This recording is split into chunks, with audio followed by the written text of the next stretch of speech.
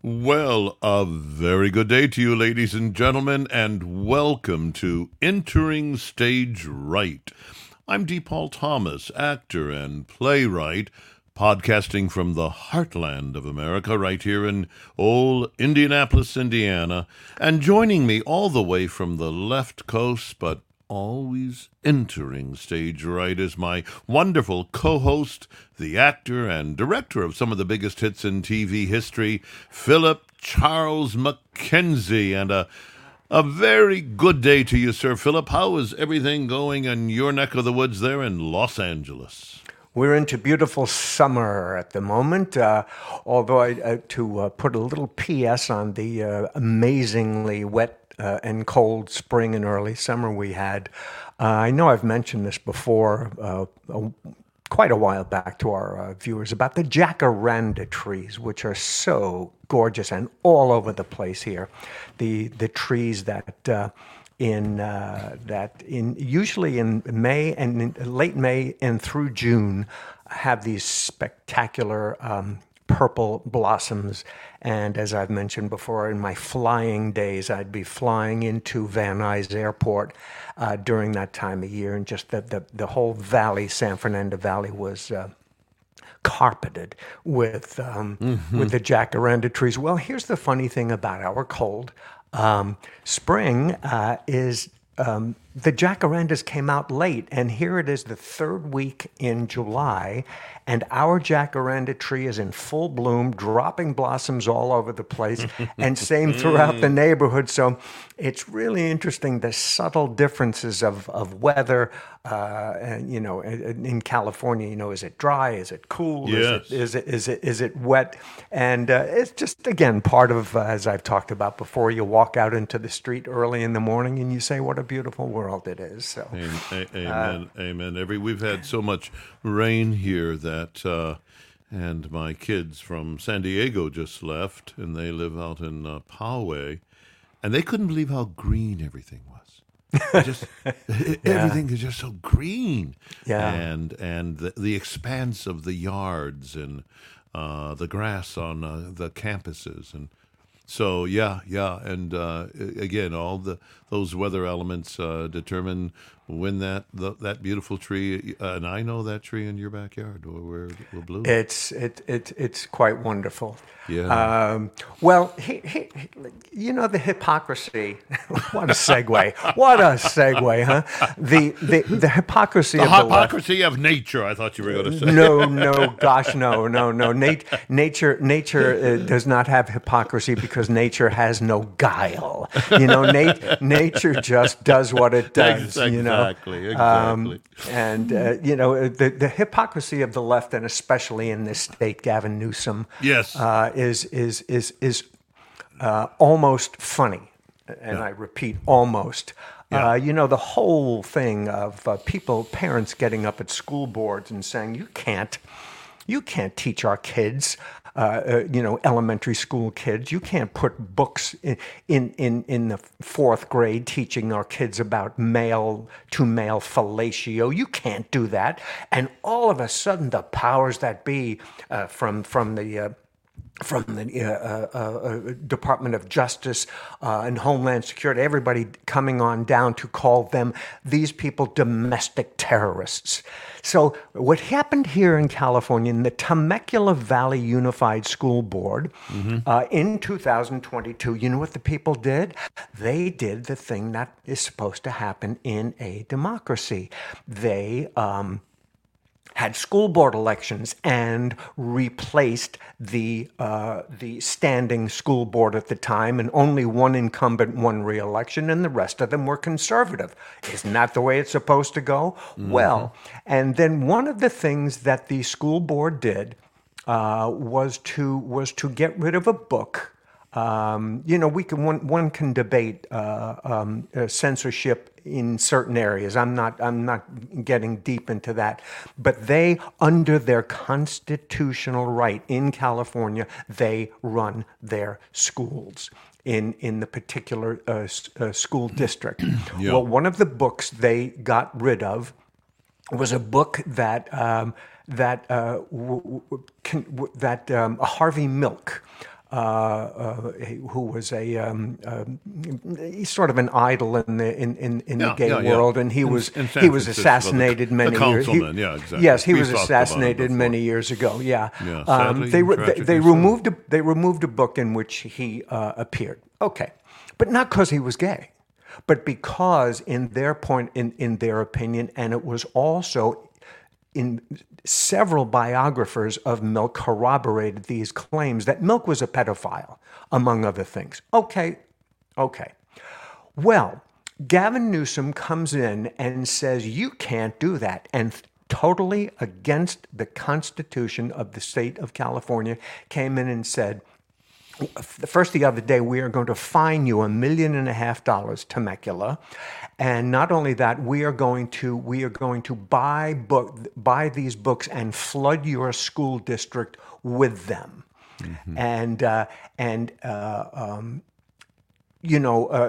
first of all, he is overstepping his legal bounds and is now nullifying, and this is essentially nullifying an election of school board members and voices of parents by purchasing and pushing these textbooks into the hands of children anyway. So this is our, if something is approved by the left, any disagreement with that is it gets as far as you're a terrorist, and all of a sudden he is coming in to nullify this and try and take it over. I don't know if this is going to legally stand, but there is a little bit, I don't know if you know this, there's a little bit of good news related to this that happened this week. In Chino Valley, which is east of Los Angeles, the school board, Chino Valley Unified School District, just east of Los Angeles, approved the gender policy, a policy against requiring schools to tell parents about gender transitions. We've been talking about this.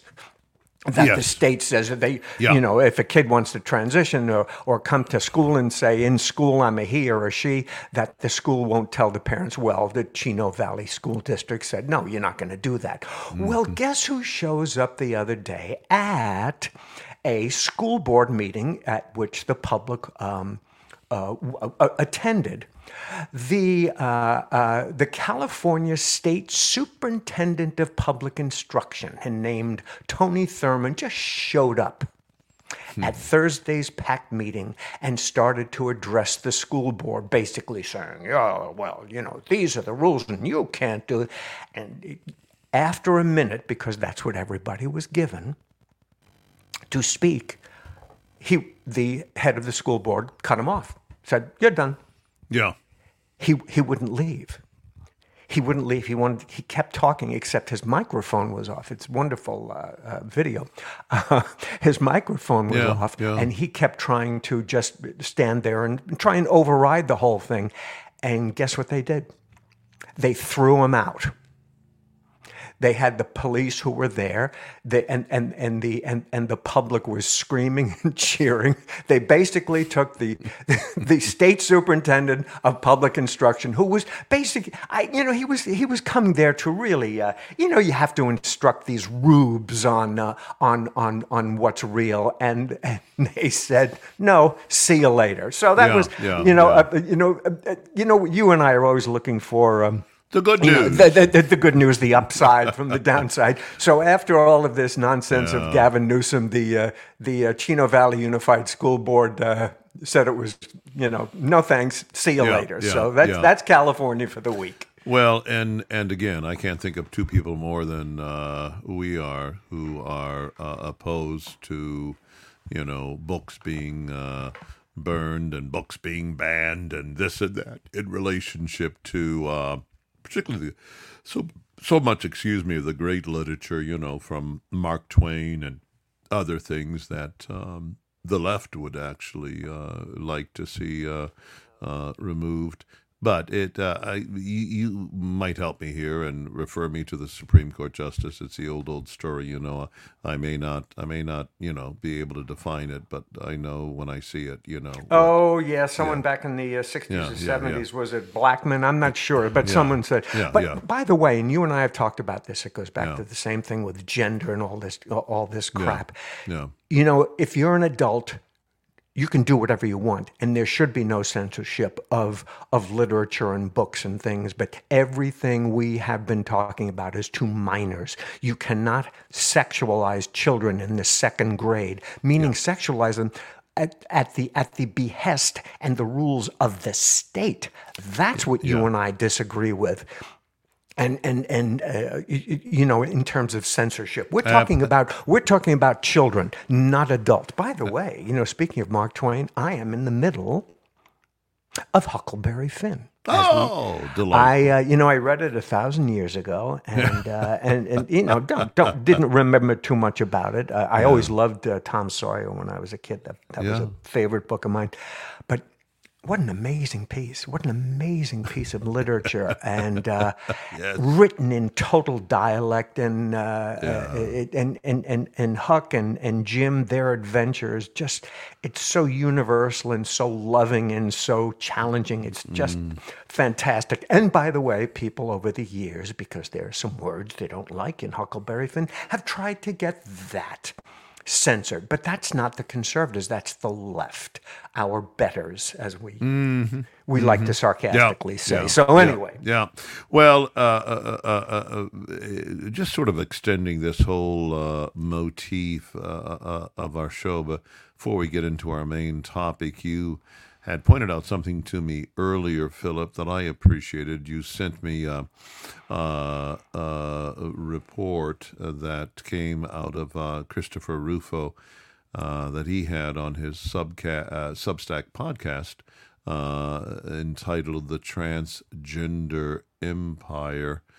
And, he basically says on that podcast, and I listened to it the other day after you sent it to me, just how it has conquered American life, and I'm quoting him directly, and how activist teachers have converted classrooms into propaganda, and how influencers, and of course, we don't have to think any further than Dylan Mulvaney, are driving billions of social media impressions, and now I'm totally riffing. Our children are watching these continuously, being influenced. And then, of course, you have the doctors who mutilate kids all the time in the name of gender-affirming care. The story goes deeper with Rufo in that he not only talks about, the rage-filled intellectuals and the trans, but he mentions, the trans billionaire benefactor, and how all of this has just become connective tissue, working its way down into that first, second, third grade. And we've done the dirty work for our listeners. We don't want you to look at the books. Many of them are absolutely It's just an abhorrent thing for our children. That's all. And you have, I know, and we can move forward with this, Philip. You have one fascinating story to report about one of our oft maligned beauty contests that apparently now is quite legitimate and acceptable because it too is part, and I quote Rufo in just saying, the trans empire. Please share it with us. Yeah, well, our one of our favorites, Heather McDonald, who is a terrific writer and really digs deep into things, and she writes many times in City Journal. Mm-hmm. Well, I don't know if maybe some of our listeners know, but last week, the Miss Universe contest, the winner was Miss Netherlands. Fantastic. Except that the winner is a guy. Oh, darn. Yeah, well, Miss Netherlands is a guy, and let me. This is the way I will read the first paragraph of Ms. McDonald just to set Yes, it up. She please. says, "Once upon a time," and this is great, by the way. Yeah. Because I think I used the word hypocrisy earlier. Once upon a time, progressives sneered at beauty pageants, whether the Miss America or the Miss Universe contest, all such quote-unquote meat markets, objectified women, we were told. They turned females into sex objects, reinforce patriarchal stereotypes, teach girls that being in a state of partial undress rather than learning how to code is the path to success. And this went on and on throughout the whole thing. Isn't that great? She's so brilliant. She really is. Yeah, this went on during love the whole feminist, movement. And then beauty pageants would pick up on this. And the organizers of beauty pageants would respond by, they had the question and answer thing. They would actually, to show that these women who had these beautiful bodies, who took care of themselves and spent their lives preparing themselves to be viewed and judged. Okay, that's what that was. But then they started asking them the questions, about their aspirations, and to make the world who was watching these think they had brains, which of course they did, but that wasn't the point. To say yes, I would love to found an organization for battered women and things like that. That's sort of what it evolved in. Yeah. But leftists still were not impressed. They still thought this was a bunch of junk that objectified women.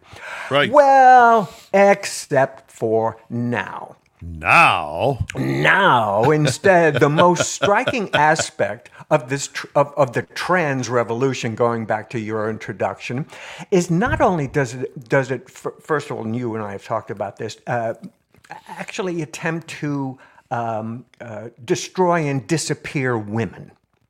By having this person, this guy, Rick Coley, become Miss Universe. But here's what it is. It goes so far the opposite way, is that not only are these guys in drag, basically, but what they are doing, this goes back to your Dylan Mulvaney too, they don't even attempt to be women. What they do is they show off and pretend in the most regressive female stereotypical way. The Miss Netherlands, this guy appeared in a cherry red satin gown with the slits up the side and backless and all of this. So it is not only regressing, but it is regressing beyond feminism back to what the feminists initially complained about. They're just meat. Yes. Well, this guy's pretending to be female meat. So, and by the way, you were the one who pointed out to me last during the week that the person who runs the Miss Universe contest also happens to be a guy who considers himself trans. So anyway, take it from there, Paul. Well, I mean, isn't that perfect? And again, this is the fill in the dots, folks. It goes from money people. It goes into a trans person hit of the Miss Universe contest, and now and there's I'm sorry. This is just me. I'm thinking of all of the wonderful, beautiful women, and I've been there and with my wife, so I'm not speaking out of line here, in the Netherlands, and just extraordinary people, and how for so many of these women,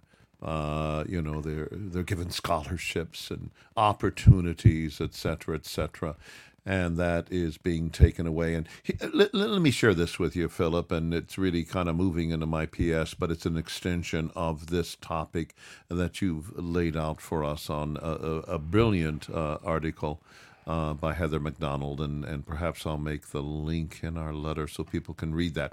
But anyway, my point is that what saddens me is, again, the progressive church writ large is aiding and abetting all of this. Here's a case in point, Philip. The Jesuit-run Loyola University,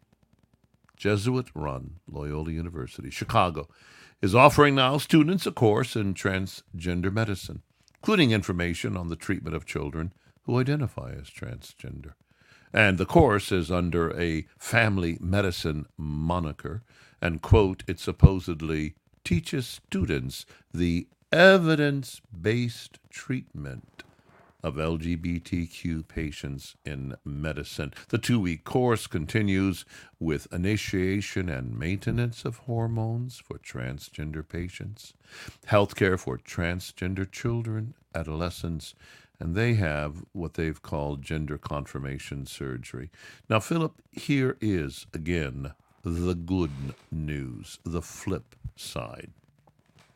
Dr. Michelle Cretella, a pediatrician, spokesperson for the Catholic Medical Association, and, by the way, co-chair of the Sexuality Council of the American College of Pediatricians, has this to say about Loyola's teaching in relationship to the church.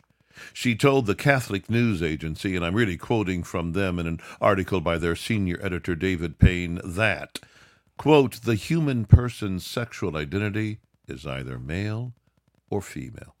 Sexual orientation and gender identity are social constructs being leveraged for political purposes.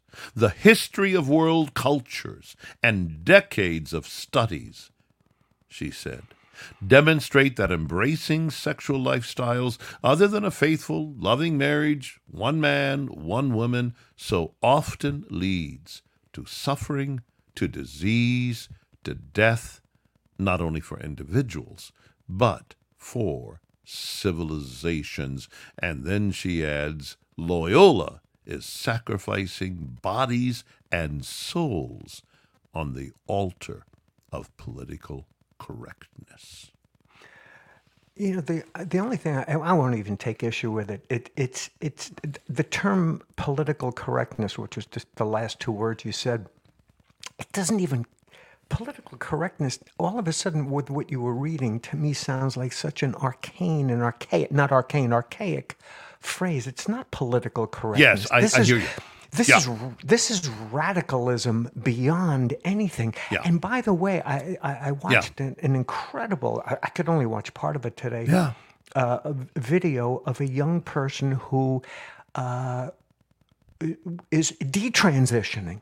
And to listen to this young man, his story, and we've talked about this before, the other people of the ones who have gone through it, because gosh knows if you didn't go through it, you were going to commit suicide, which we talked about last week was a bunch of nonsense. But the heartbreaking aspect of it, and yet the people at Loyola and other places, and we talked about that freak of a plastic surgeon last week who if he was in the middle of 1936 and the Nazis, he'd be right, part of the party. But the people, and these are the same people who will really just sort of dismiss these detransitioning young people who have been through hell as just sort of, they're just sort of disgruntled, And as you said in what you were reading, the facts and the science. Well, the facts and the science, as you and I know, is a lie. The real science that's coming out from Europe it flies fully in the face of this, and I'm wondering why. From liberal, progressive, on the continent, coming out just the opposite from somehow the American psyche that just wants to be on the cutting edge and au courant about everything. Yeah, I'm wondering when people and when America is going to catch up to usually we're in the forefront. God bless America. We're in many ways we're in the forefront of so many things, good and bad. But why are we lagging here? And it's It's almost.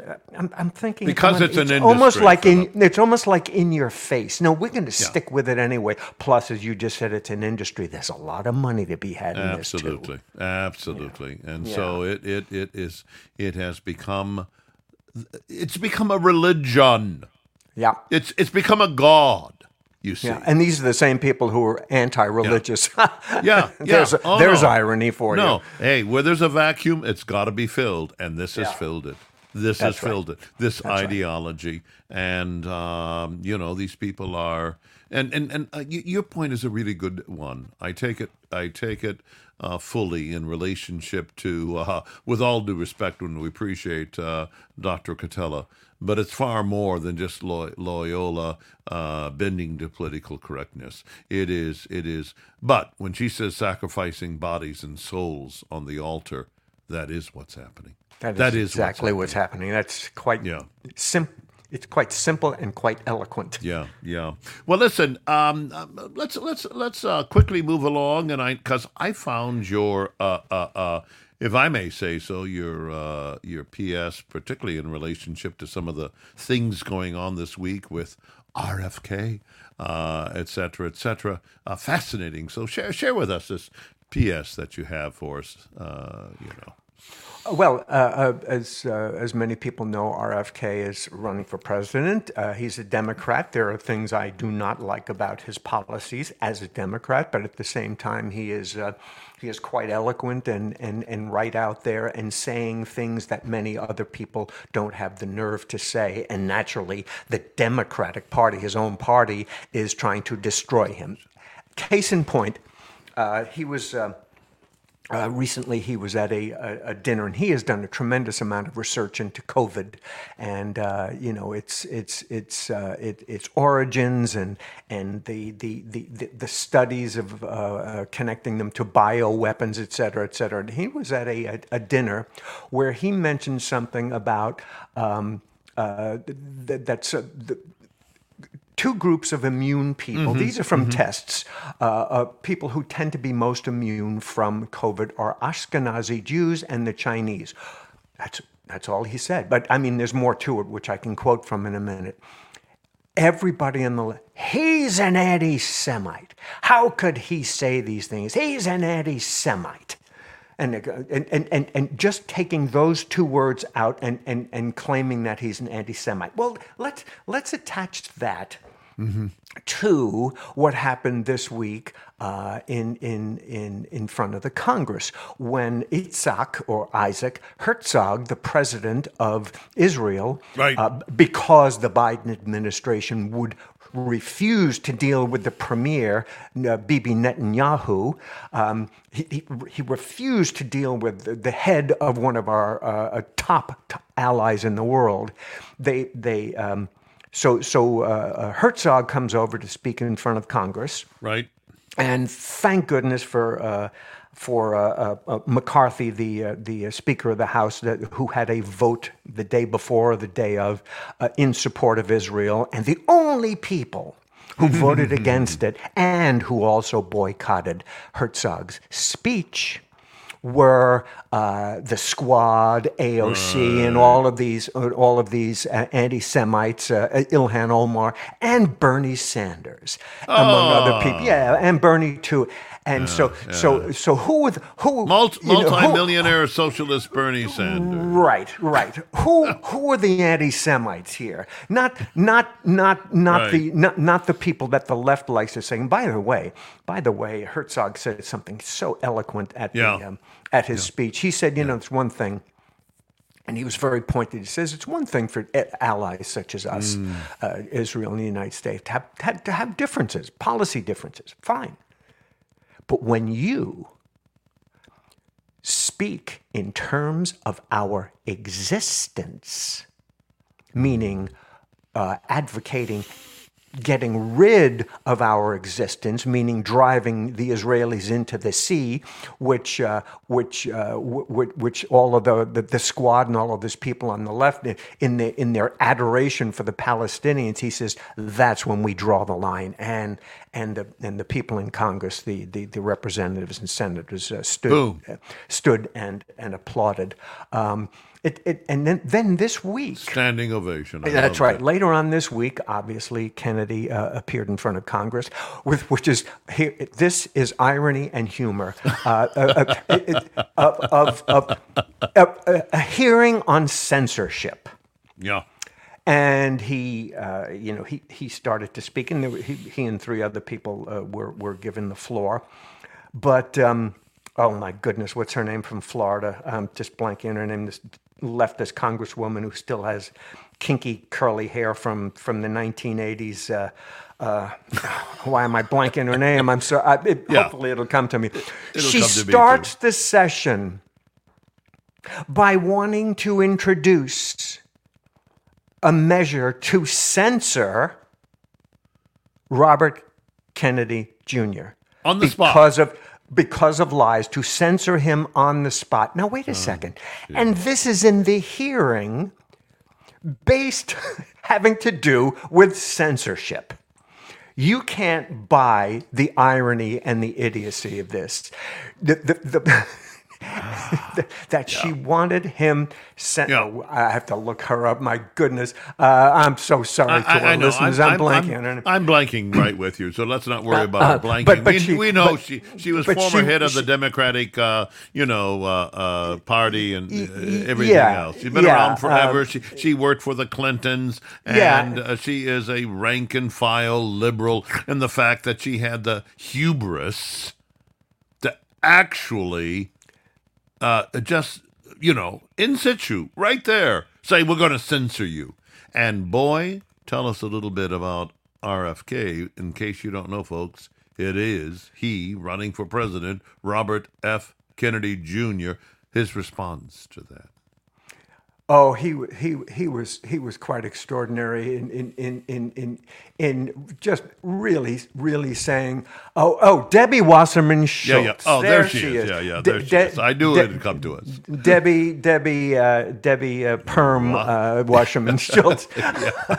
Exactly. Well, he destroyed her, and he also destroyed the ranking member. She's not even a voting member from the Virgin Islands. Who's the ranking member of that committee?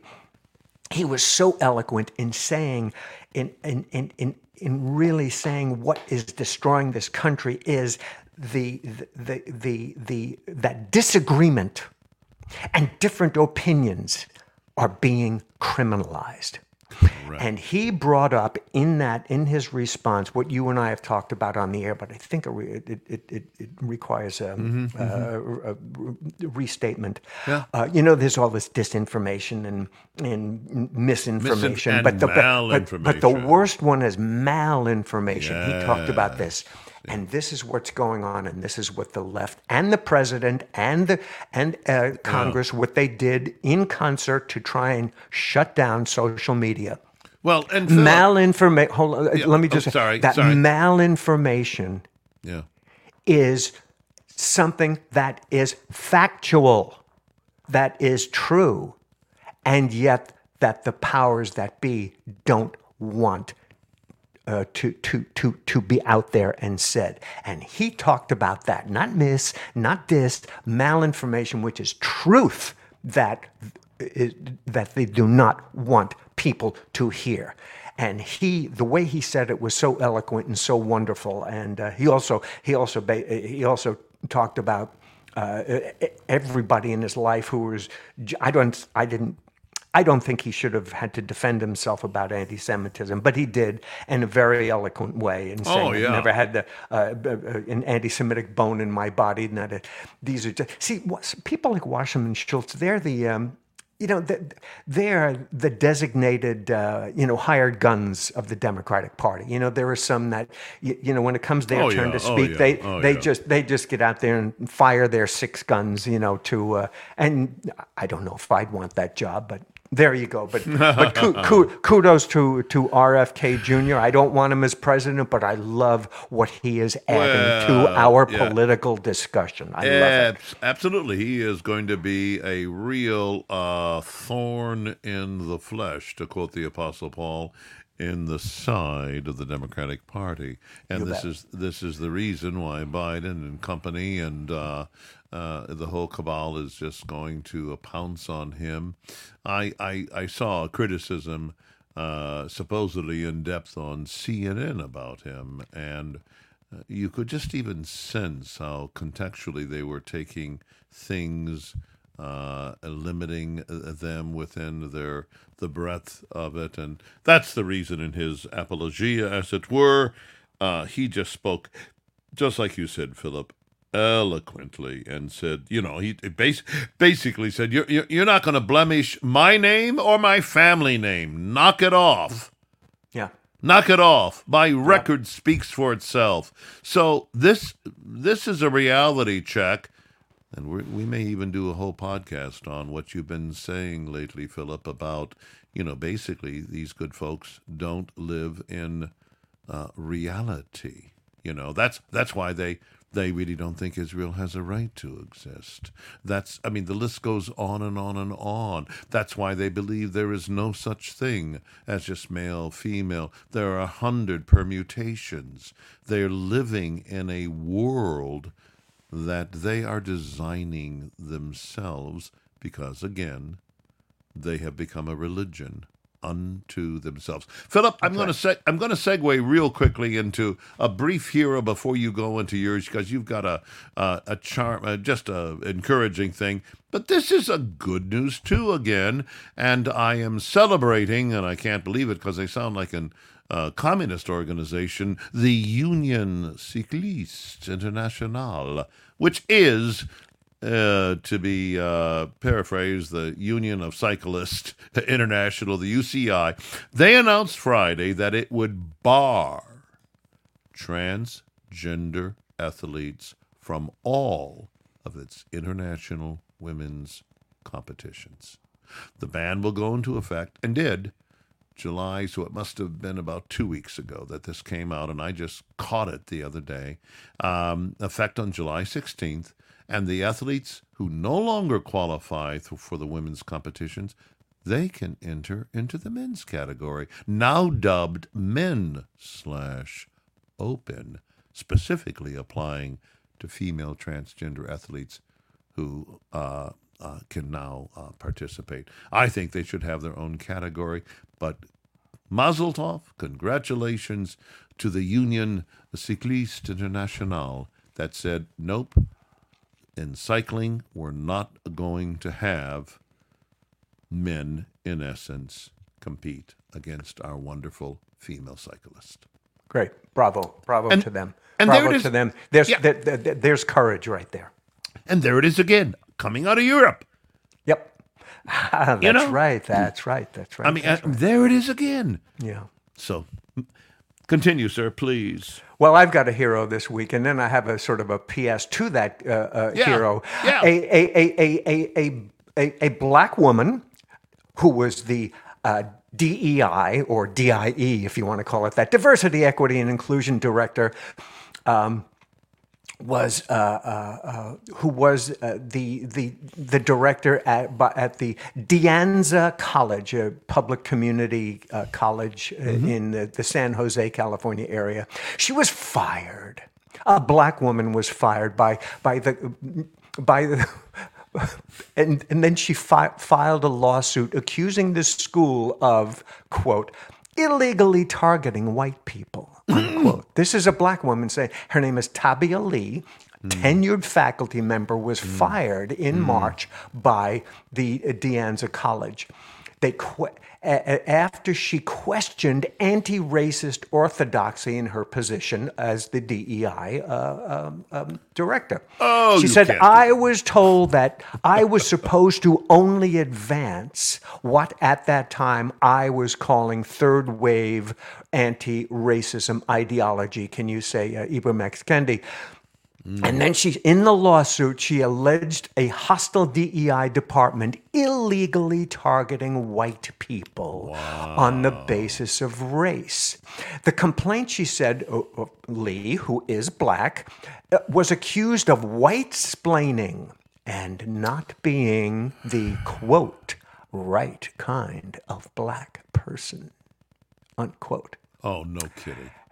That's exactly what it said, and she had the nerve to want to teach that people should not be judged by the color of their skin, but the content of their character. Can you say Martin Luther King? No, they didn't want that. They didn't want to have that. And then they also said, well, she was unwilling to accept constructive criticism and couldn't work with her colleagues. Standard nonsense. Yeah.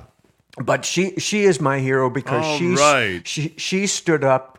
She stood up and said, as a director of DEI, I came in here with certain ideas, and it has nothing to do with hating white people, and not being the right kind of black. Can you imagine not being the right kind of black person? That's what they said. No, I can't. And this is the party line, folks. And by the way, there's a little PS to this. I was reading the last few days. There was an article in the Wall Street Journal. Now, aside from colleges, it appears that colleges and universities are going to clutch on to all these DEI departments.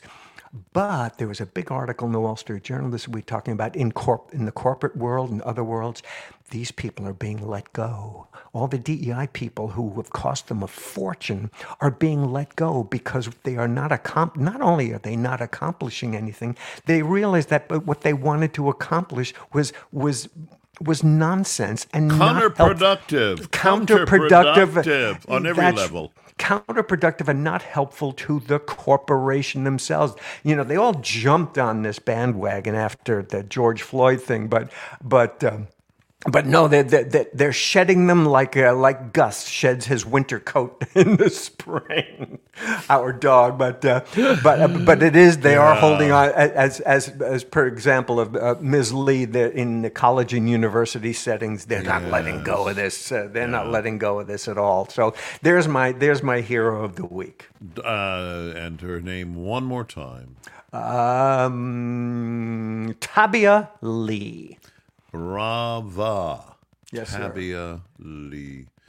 And it takes courage. It takes courage, folks, to step out and say, no, this is what I believe.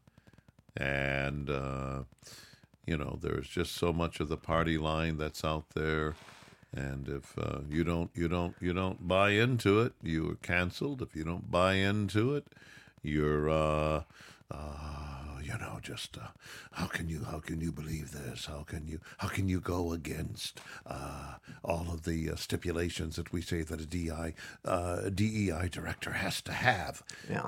And she had the courage to file a lawsuit against them. Yes, you will be a fascist, and you will be a totalitarianism, or else you'll be fired. Okay, fine. Okay. Lord bless us. We go. And he is. But there it is, folks. The old school bell telling us that it's about time. It is time to say goodbye, Philip, to all of our listeners. And in way of the same reminder, week after week, regardless, my friends, of what's going on in this crazy, topsy-turvy world of ours, we live in a great country. It's a free country. Let's keep the dialogue going. Let's keep it that way. Freedom rings. So we've got a lot to be thankful for. I'm always thankful for you, Philip. You bring such a vibrant perspective to things, and thankful for you, dear listener. So till we meet again, this is D. Paul Thomas and Philip Charles McKenzie, inviting you to join us next week for another podcast of Entering Stage Right.